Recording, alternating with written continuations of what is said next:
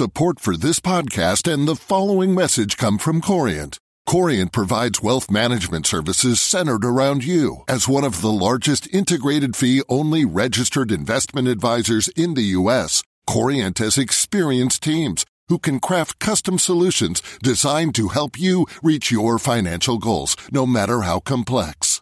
Real wealth requires real solutions. Connect with a wealth advisor today at Corient.com. That's Corient.com.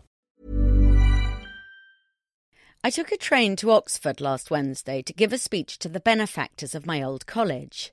I was in excellent spirits. The sun was shining, and I was amusing myself reading a blog post by Chip Conley, the entrepreneur, about the wisdom that comes with age. At 56, he likes to see himself less as a carton of milk bearing a sell-by date than as a bottle of fine wine that gets better every year. As I walked through Oxford, I felt inclined to agree. I too was like an improving bottle of wine. No longer did the honey stone whisper, "You aren't good enough."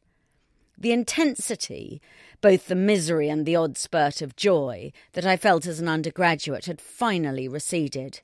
Lady Margaret Hall, whose facade used to look like a prison to me, has had vast sums spent on it and in the late afternoon sun looked borderline handsome. I was even looking forward to giving the speech. Nothing could go wrong. The audience was captive, and I'd written something that I felt balanced comic reminiscence with sincerity and was edgy enough to keep the audience from nodding off over the port. 2 minutes in, and I was aware the laughter was strained and became more so as I ploughed on. Within seconds of my sitting down, 2 men were jostling at my elbow in protest. One of them, teeth gritted in rage, demanded to know what was going through my head when I decided to insult everyone. The other simply said, "Just go," pointing at the door. In the space of 15 minutes, I had got up the noses of assorted former students, benefactors and dons. I'd somehow told the men they were dim, the women frumpy, and had taken the name of the absent Stephen Hester, chief executive at RSA Insurance and a student in the year below me, in vain. Mine was a tour de force of clangers. I've made a few people cross over the years, but what was remarkable about this was not the strength of the feeling, but that for once I was trying to do the reverse. My college changed my life. It taught me how to work, how to think, and how to spot cant and feeble logic.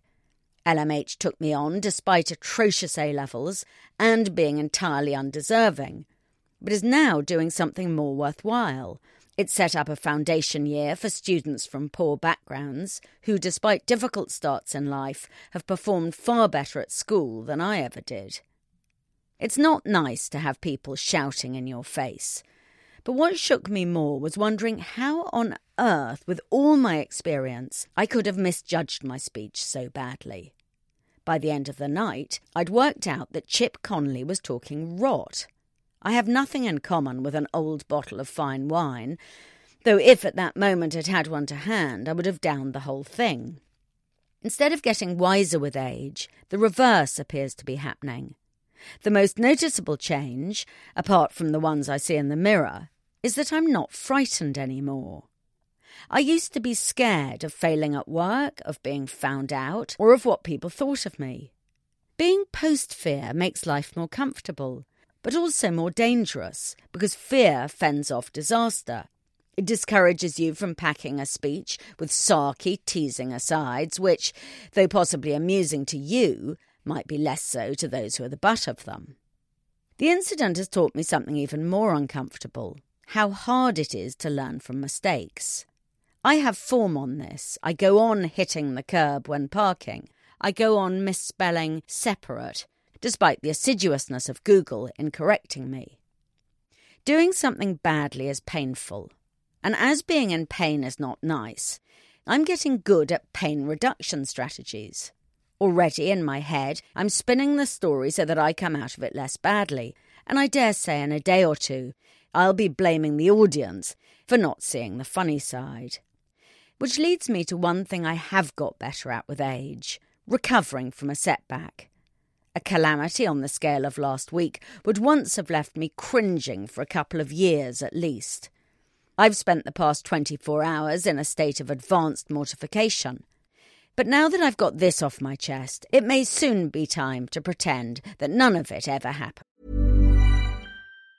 Even on a budget, quality is non-negotiable. That's why Quince is the place to score high-end essentials at 50 to 80% less than similar brands. Get your hands on buttery soft cashmere sweaters from just $60, Italian leather jackets, and so much more. And the best part about Quince, they exclusively partner with factories committed to safe, ethical, and responsible manufacturing. Elevate your style without the elevated price tag with Quince. Go to quince.com/upgrade for free shipping and 365-day returns. Hi, I'm Daniel, founder of Pretty Litter. Cats and cat owners deserve better than any old-fashioned litter. That's why I teamed up with scientists and veterinarians to create Pretty Litter. Its innovative crystal formula has superior odor control and weighs up to 80% less than clay litter. Pretty Litter even monitors health by changing colors to help detect early signs of potential illness. It's the world's smartest kitty litter. Go to prettylitter.com and use code ACAST for 20% off your first order and a free cat toy. Terms and conditions apply. See site for details.